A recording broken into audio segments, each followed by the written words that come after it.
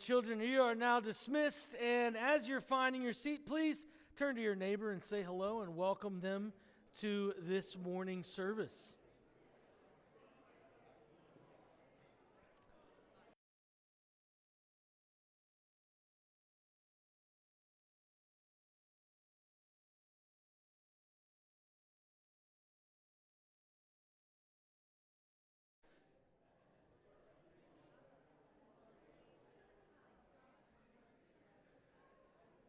It is always good to worship in the house of the Lord together. Amen?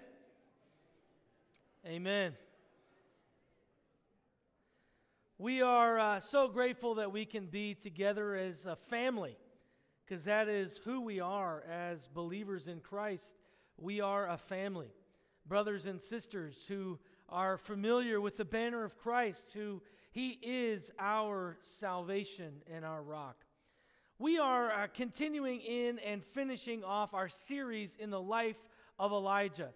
And as all of Scripture is God-breathed and all of Scripture is historical and accurate and has transpired, we must look at these stories and these narratives in Scripture and realize that they speak to our hearts and our lives today. It is not just something that was written and spoken and meant something then. It is something that was written and is continually speaking and meaning something for us today. So let us pray, and then we will turn our attention to the story of Elijah in 1 Kings 19. Heavenly Father, we are so grateful for your love, for it is your love that drew Jesus to the cross. It is your love that gives us mercy and grace that we do not deserve. We ask for your Spirit to come now. Fill us and give us ears to hear and eyes to see what you have for us this morning. As we open up your word, may it not just be for information, but Holy Spirit, bring transformation. In your holy and precious name we pray. Amen.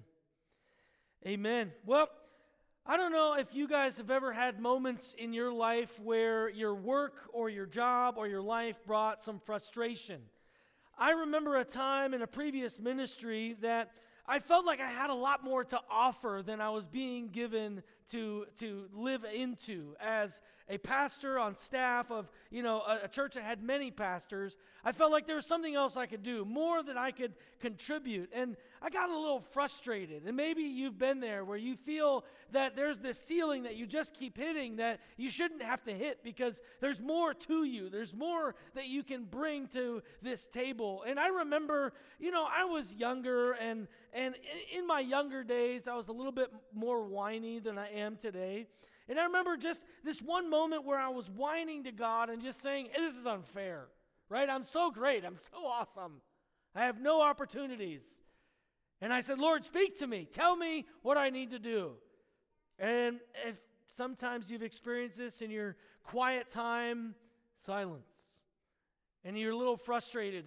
These dark moments in life that you feel are dark, you want God to speak. You want God to say, yeah, you're right on the right track. Yeah, you need to push and do what I tell you to do. Go for more. Well, it was silent.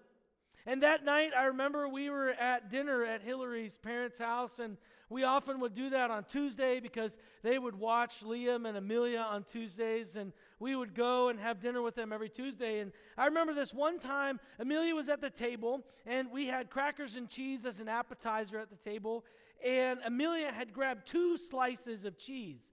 And she was looking at the crackers and looking at the cheese, and she asked for more cheese. Now, I don't know if you've ever seen a kid with 2 hands full of food and asking for more food, but this is where she was. And I said, Amelia, just eat what's in your hand. Just eat what's in your hand. And in that moment, the Holy Spirit of God crushed me and was like, yeah, Marvin, eat what's in your hand. And I knew immediately he was talking about this pursuit of more, but he's like, I've already given you enough. I've already given you what you need to consume and what you need to live into, but you're grasping for more. You look as silly as Amelia did with 2 pieces of cheese, hands full of food, asking for more food. And it was one of those moments that kind of was an ouch moment, like, oh, you're not giving me what I want. You're not answering me the way I want you to answer. But even in that dark moment that I felt was dark, God was speaking. And I knew that it was God's voice because I would never tell myself I was wrong.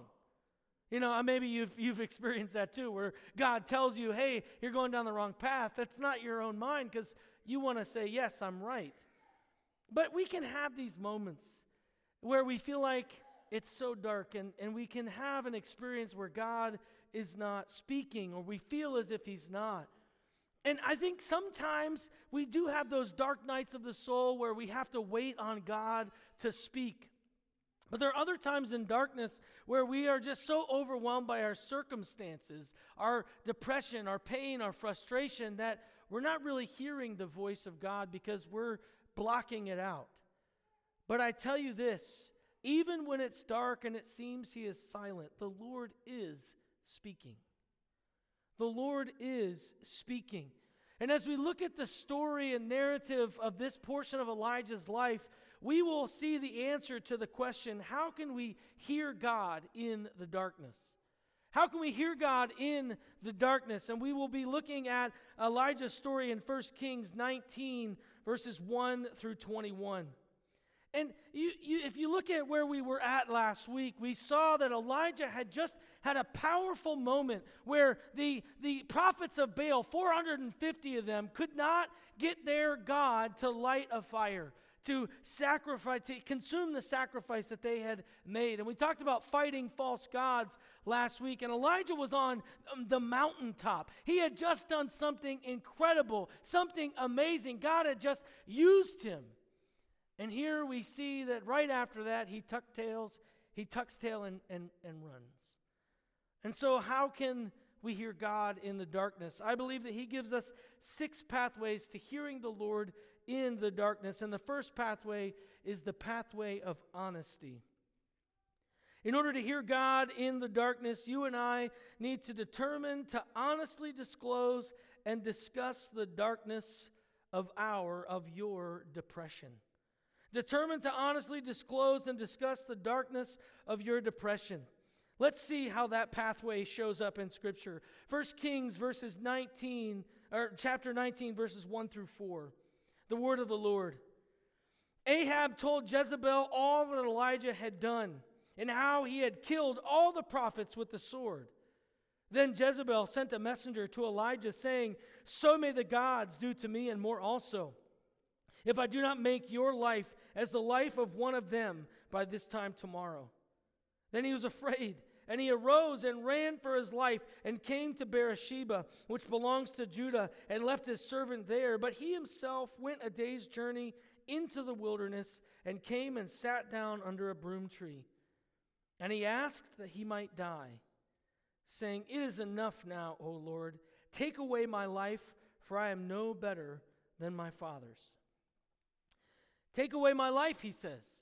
Elijah was just on the mountaintop. He had just seen God do an incredible thing. And little baby Ahab goes and tattles on Elijah to his wife, the demonic Jezebel. And Jezebel writes a note to him saying, "I'm going to kill you." And he's like, "Ah!" And he runs away.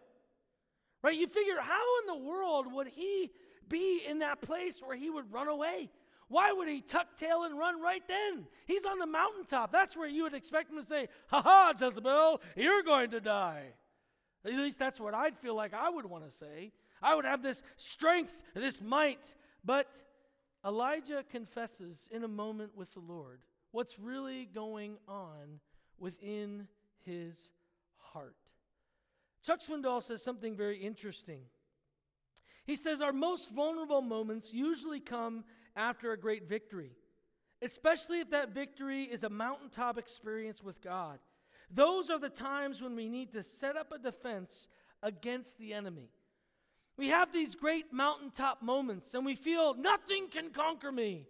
And then the enemy comes in and sweeps our feet out from underneath us, and we fail and we fall and we get into some sort of darkness.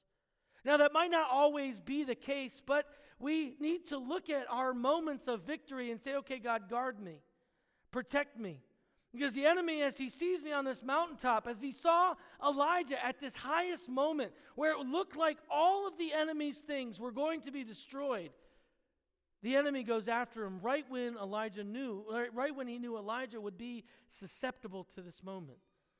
So he goes after him. Jezebel says, "I will kill you," and he runs away. We can see in 1 Kings 18:22, he's on the mountain with the prophets of Baal. And he says something very interesting as he's talking to them and making fun of them and demanding that God does something in the way that God wanted him to demand that in front of everyone. And he says, "I and I alone am left." He was already feeling this moment of loneliness even at the mountaintop. And that's an important aspect because it doesn't make sense within that prayer. Why would Elijah say something like that? But he was beginning to expose a darkness, a brokenness within his own heart. He was feeling lonely. He was feeling by himself as if he was the only one who was doing what God wanted him to do. And when he runs away and he approaches God in prayer, he doesn't fake it. He doesn't say, "God, I'm okay. Thanks for that mountaintop moment." No, he says, "God, I am so depressed. I am so down. I am so broken that my darkness is overtaking me to the point where I just wish I would die." Man, he does not hide his despondency. He does not hide his depression. He does not hide where his heart is really at in that moment. Did you know that the Bible talks about depression? It talks about mental health. But so often we miss this thing and we say, "Well, buckle up and just pull yourself up by your bootstraps and God brings hope and strength all the time." Well, that's true. But he brings strength when we realize we're weak. Paul himself says, "In my weakness, God gives me strength." Paul was in a moment of depression and despondency and was honest about his pain and the things that were coming against him. But somehow in the Western Church of Translation, we have forgotten to admit when we're broken and in darkness. We have forgotten to be determined, to be honest with our true depression and despair, with where we find ourselves truly in our hearts. We don't admit it. We just pretend as if we're okay. And we can no longer do that. Because if we are truly to move forward and hear God in the darkness, we have to be honest. Because when we act as if we're okay, we cannot hear God's healing words. When we act as if we're okay, we cannot hear God's healing words. When we spend time with God, we say, "Oh, I'm fine. You don't need to do anything for me. I'm great." We're just blocking him from bringing healing to the true pain of our hearts. We have to listen to where our hearts are really at and walk in honesty in that depression with the Lord. And walk in truth and say, "This is where I really am. And I need you." He was honest with the Lord. The second pathway is the pathway of rest. So we see the pathway of honesty, but there's also the pathway of rest. We need to resolve to receive and reside in the Lord's rest and relaxation. We need to resolve to receive and reside in the Lord's rest and relaxation. Let us look at 1 Kings 19, 5-8. Says this, "And he lay down and slept under a broom tree." This was after his confession of where he was at. "And behold, an angel touched him and said to him, 'Arise and eat.' And he looked, and behold, there was at his head a cake baked on hot stones and a jar of water. And he ate and drank and lay down again. And the angel of the Lord came again a second time and touched him and said, 'Arise and eat, for the journey is too great for you.' And he arose and ate and drank and went in the strength of that food 40 days and 40 nights to Horeb, the mount of God." We might look at Elijah and we might bring some judgment. We might say, "Well, how can you be depressed after that? How can you want to die after that? Elijah, yeah, some crazy woman said she's going to kill you. So what? Why are you so depressed? Why are you so frustrated? Why do you want to die? But let's not judge him too harshly.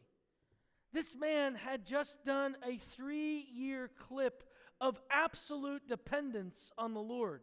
For 3 years, he was sitting, waiting for God to feed him by the ravens, or waiting for God to fill the oil and the flour with a widow. A widow's son died, and he, by the power of God, raised the son from the dead. I mean, amazing, incredible things that God was doing in Elijah's life. This struggle, this pain, this agony for 3 years. We can sometimes just pass by those 3 years and say, oh, it was really simple. You know, he had faith and trust. He did. But he was stretched thin. And he had just come to a place where the power of God was flowing. And he saw it. And he was exhausted. He was tired. Have you ever felt just at the end of your energy rope? I know as parents, we probably feel that a lot. When we wake up, we feel like we didn't get any rest because our kids were crying at night or tapping us on the face to wake us up and tell us that they're sick and they're not feeling very well. And you're like, I can't help you. And we just have no rest. And maybe you're feeling exhausted and stretched. And here we see that God was giving him rest. He ran away into the wilderness, was alone, and he kept sleeping. Have you ever just wanted to take a nap in the middle of the day? Raise your hand if you've ever felt that way. All right? Here's Elijah taking a nap in the middle of the day. And God does not yell at him for napping or resting. He taps him on the shoulder and says, hey, wake up, eat, and then go back to bed. Wouldn't that be great if we took a nap in the afternoon and our kids came and instead of waking us up to tell us something about themselves, that they said, hey, here's some coffee, here's some toast. Wouldn't that be phenomenal? That's what God was doing. And Elijah was resting in that. Chuck Swindoll has a very good point. He says, there's an old Greek saying, you will break the bow if you keep it always bent. In other words, if you're living under constant, relentless stress, you'll finally break under the pressure. You must give yourself some time for rest and refreshment. Now, I'm just as guilty as everyone else in this room. Rest sometimes sounds like torture, like I just have to sit there and do nothing. Boring, right? But God, He has designed us for rest because a depleted body gives way to increased depression.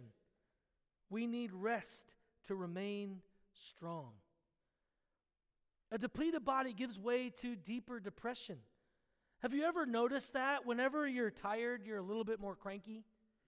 Have you ever realized when you're tired and you've not taken a break or you've not taken any time off work in a long time and you just get really mad or you get really sad and you're like, what's wrong with me? It's because you need to rest. It's almost like God knew what He was doing when He put the Sabbath into our week, right? Almost like He knew what He was doing. Because He did. He designed us. God knows us. He knows that we need rest.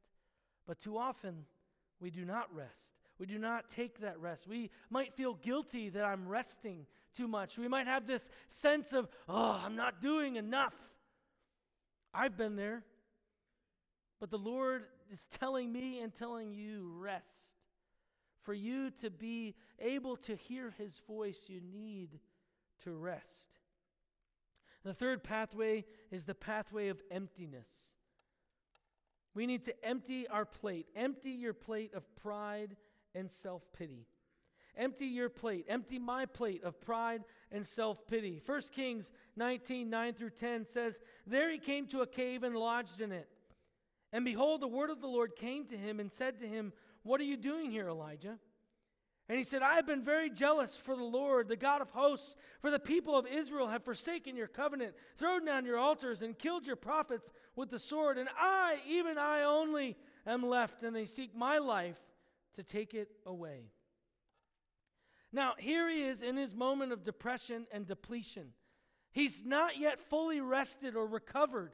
Even though God has given him some lambas bread. If you're a Lord of the Rings fan, you'll understand that this food that he ate was going to sustain him for 40 days. And he's talking with the Lord, and he comes to a place where God's like, why are you here? And we see that in his depression and frustration, his real issue is he feels alone. He feels like he's the only one. He's the only one that understands, and no one else could ever understand where he's at. He believed two lies. He believed lie number one, that he was alone. And he believed lie number two, that no one could ever understand his pain or frustration. He came to a place of pride and self-pity. Now, when we are down and depressed and sad and frustrated, we can come to those same places. And God in this moment, we'll see in a second, doesn't sit there and say, stop whining, boy. He steps into where he's at.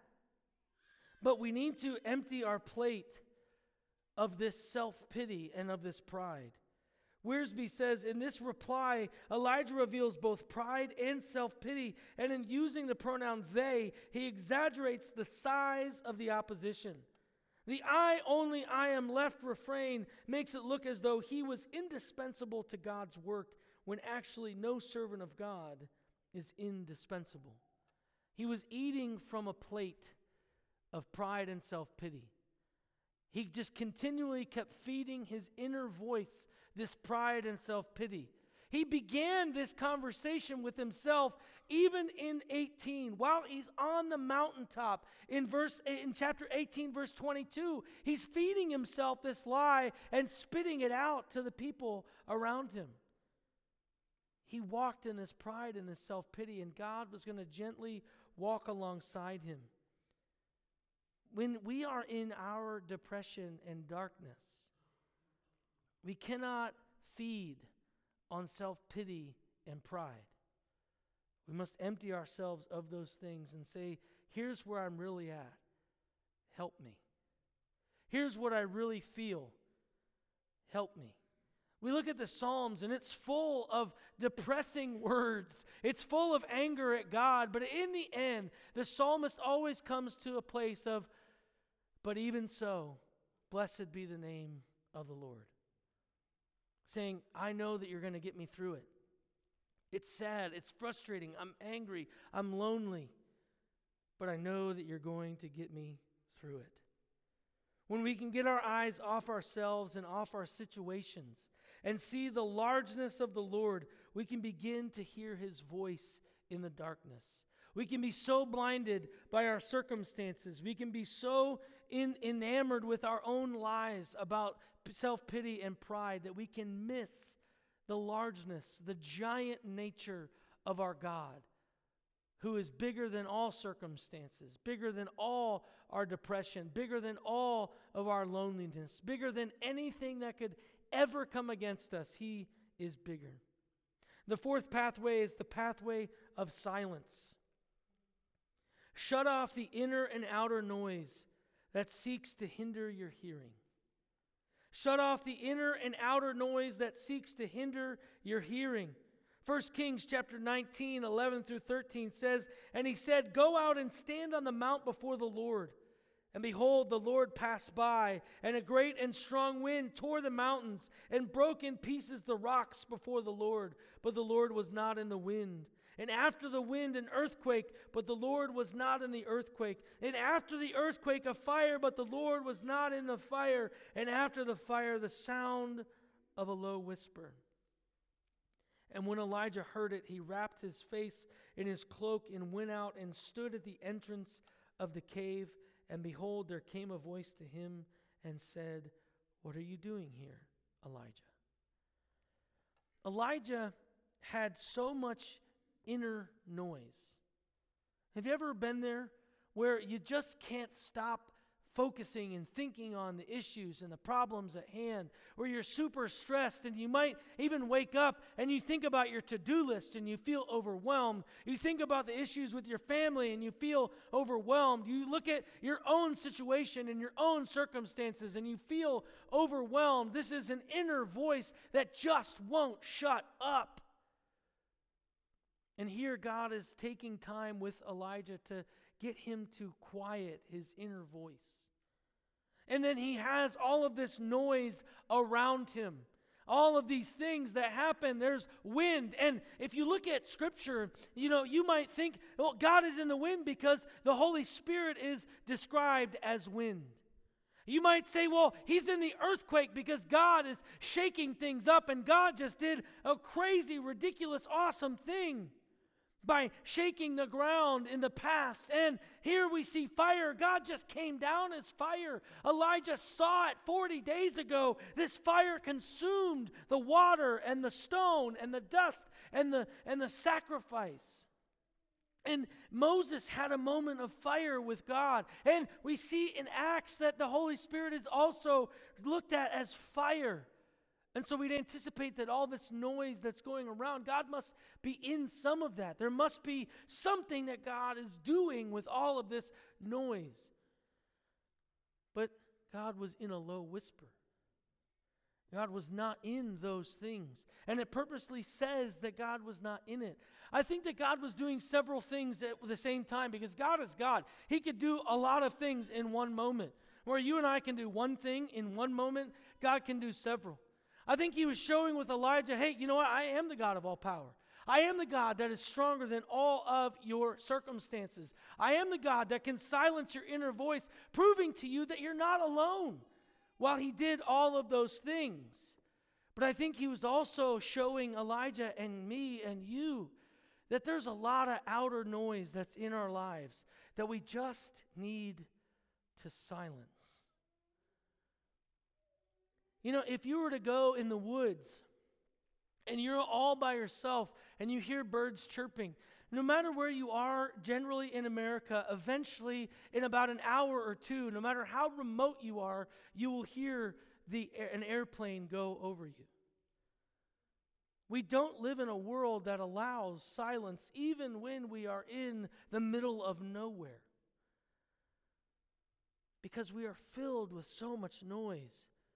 Social media, the media, people's conversations all the time about things that don't matter, things that just stir us up and frustrate us. In a book called The Ruthless Elimination of Hurry, a pastor named John Mark Comer, he said so many Americans, they wake up and the first thing they do is check their phones. They read their emails. They look at the Facebook notifications that they missed that night, or the Instagram notifications that they missed that night, because their phones are right next to their head all night long. And he said, we wake up with noise. And then before they go to bed, they see, what emails did I get? What text messages did I get? What Facebook message happened? And so we go to bed with noise, and we wake up with noise, and the average person spends roughly 3 to 4 hours on their phone. Stoplights, stop signs, putting their kids to bed. We're still looking at our phones. We live in a world of noise. And in order to hear the Lord's voice in and out of the darkness, we need to embrace a more silent lifestyle. Myself included. We need to embrace a more silent lifestyle. Warren Wiersbe's words on this bring some conviction.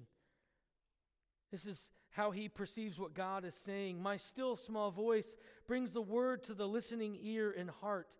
Yes, there's a time and a place for the wind, the earthquake, and the fire, but most of the time I speak to people in tones of gentle love and quiet persuasion. He was only reminding Elijah that he uses many different tools to accomplish his work. God's word comes down like the gentle shower that refreshes, cleanses, and produces. And whether we think that this is the only place of God's silent, low whisper in Scripture or not, we're wrong. Because in Deuteronomy 32:2 and Isaiah 55:10, we see that God's word is gentle and comes down small and slow and low. And if we have so much inner and outer noise, we're going to miss it. We're going to miss it. It's just like that moment with the cheese, right? I wasn't anticipating God to speak to me about my life while my daughter was holding on to cheese. But I heard the conviction in that moment. I know that there's been many times where I've missed his small voice. But my friends, it's important that we get silent. Take time to be still, silent, and set to hear his still small voice. Take time to be still, silent, and set to hear his still small voice. The fifth pathway is the pathway of place. Recognize the Lord meets us where we are and directs us to where we need to be. Recognize the Lord meets us where we are and directs us to where we need to be. In 19:14 through 18, the word of the Lord says this. He said, I have been very jealous. This is Elijah replying to the Lord's question again. I have been very jealous for the Lord, the God of hosts, for the people of Israel have forsaken your covenant, thrown down your altars, and killed your prophets with the sword. And I, even I, only am left, and they seek my life to take it away. And the Lord said to him, Go, return on your way to the wilderness of Damascus. And when you arrive, you shall anoint Hazael to be king over Syria, and Jehu the son of Nimshi, who shall anoint to be king over Israel, and Elisha the son of Shaphat of Abel Meholah, you shall anoint to be prophet in your place. And the one who escapes from the sword of Hazael shall Jehu put to death, and the one who escapes from the sword of Jehu shall Elisha put to death. Yet I will leave 7,000 in Israel, all the knees that have not bowed to Baal, and every mouth that has not kissed him. What I love about this passage that we have to slow down and recognize is that even after God has spoke to him in the low, small whisper, he gives the same exact whiny statement to God. Now you might be like, man, Elijah, God just did some crazy stuff, wind, earthquakes, fire, and here he comes and speaks to you in a low, small voice, and he asks you the same question he'd asked you before he did all of that. Clearly, God is wanting a different answer from you. But Elijah's like, only I. Woe is me, I'm still walking in this self-pity. But God meets him where he's at. He meets him in that moment. He knows that Elijah's heart was actually prepared to hear the next thing he had for him because of his silence, because of his waiting on the Lord, because of the low voice. I think internally Elijah was still confessing, I'm still frustrated. It's still difficult. I'm still not in the place that I would like to be. And God gives him his next mission. He doesn't rebuke Elijah in this moment. He doesn't say, hey, dum-dum, look at what I just did. No, he meets Elijah where Elijah's at. And he says, here's what I have for you. I know you're still wandering through this whole process, but I do have something for you. I'm not going to let you die. I'm not going to let you wallow in your loneliness. I have a job for you. Wake up and get up and go do this thing I have for you because you still have a job to do. But then he gives him hope. Hey, you know what? After you do this job, you'll be done. Someone else is going to take your place so you can actually just stop moving and have an eternal rest. Because we know that Elijah then is taken up in a chariot of fire into heaven. So God is answering his loneliness. God is answering his struggle and his frustration. He's like, I don't want this job anymore. It's not easy. It's not fun. I'm no longer having an exciting time. Please take this thing from me. And God says, okay, I will. I will take that job from you. And then he reminds him, he's like, hey, listen, I just want you to know, Elijah, that there are 7,000 people that have not bowed to Baal. You think you're alone, you think you're all by yourself, but you're not. There are other people who have not bowed to Baal, and they will do what I have them to do. But he meets Elijah where he is and directs him to where he needs to be. And he meets us in our pain and depression. But he loves us too much to leave us there. He wants to speak truth into our lives. He wants to wake us up and get us out of that moment of depression, of pride, of self-pity, of darkness. God has light to bring into our darkness. Will we honestly share where we are with him? Will we honestly lay it all out?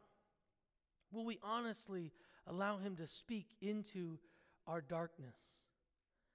The sixth pathway and the final pathway that we see from this passage is the pathway of community. Encounter and embrace his voice in community. Encounter and embrace His voice in community. 1 Kings 19 through 21 says this.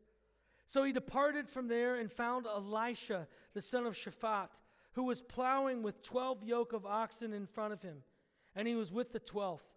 Elijah passed by him and cast his cloak upon him, and he left the oxen and ran after Elijah and said, "Let me kiss my father and my mother, and then I will follow you." And he said to him, "Go back again, for what have I done to you?" And he returned from following him and took the yoke of oxen and sacrificed them and boiled their flesh with the yokes of the oxen and gave it to the people, and they ate. Then he arose and went after Elijah and assisted him. Not only does God meet Elijah where he's at, but he promises him community. He says, listen, there is Elisha who is going to walk with you. Go to him. Find Elisha, the son of Shaphat, and he will be with you. He's saying, I know you feel alone. I know you feel like you're the only one, but I have community for you. Get up and see that you are not alone. Encounter and embrace my voice in community. This Hebrew word that we see translated in the ESV as assisted, in Hebrew is the word sharet, and it means to minister, to serve, and attend to.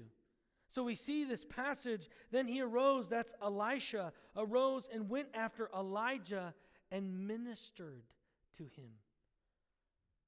You and I are created for community.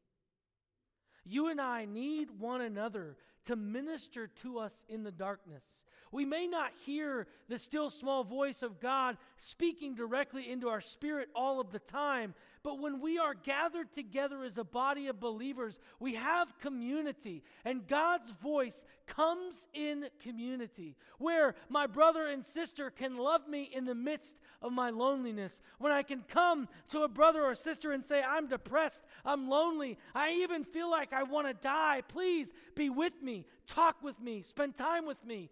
That is what God has created community for. We were never, ever meant to live this life alone. But we try.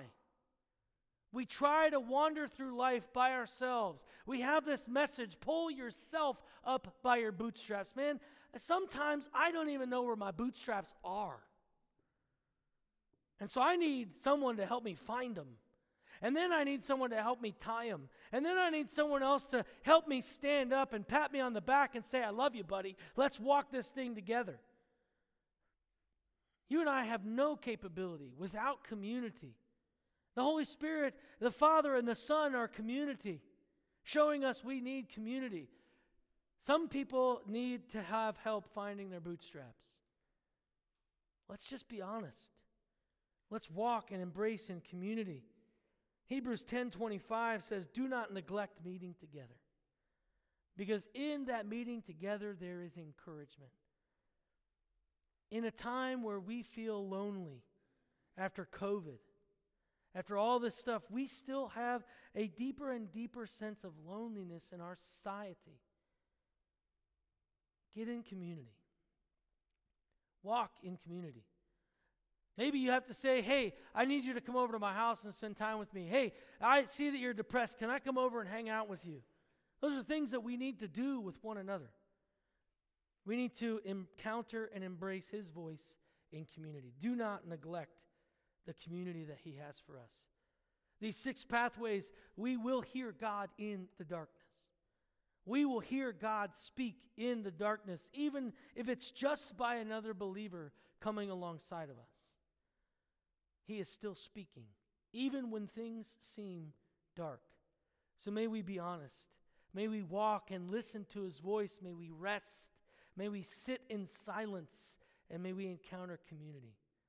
I want to encourage you as the worship team is going to be coming up. I will pray, but if you're walking through a dark time, if things are rough right now for you, be honest. Come up front. Have people pray over you, pray with you.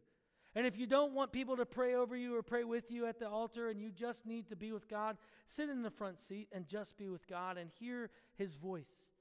It's okay to be honest if you're in a moment of darkness. It's okay to admit that you need help. We live in a world that sometimes says we don't need to admit it, but my friends, we do. So I encourage you to come forward as the worship team comes up. Let's pray. Father, I thank you that your word speaks to every aspect of our lives. Even in our darkness and depression, we see in the narrative of Elijah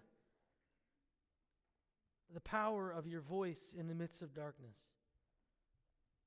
Holy Spirit, I pray that if we are in darkness in this room, that we'll be honest with our depression, that we'll seek your voice in the midst of this darkness, and that we will hear your voice speak to us so that we can be healed and walk in your light and power once again. Amen.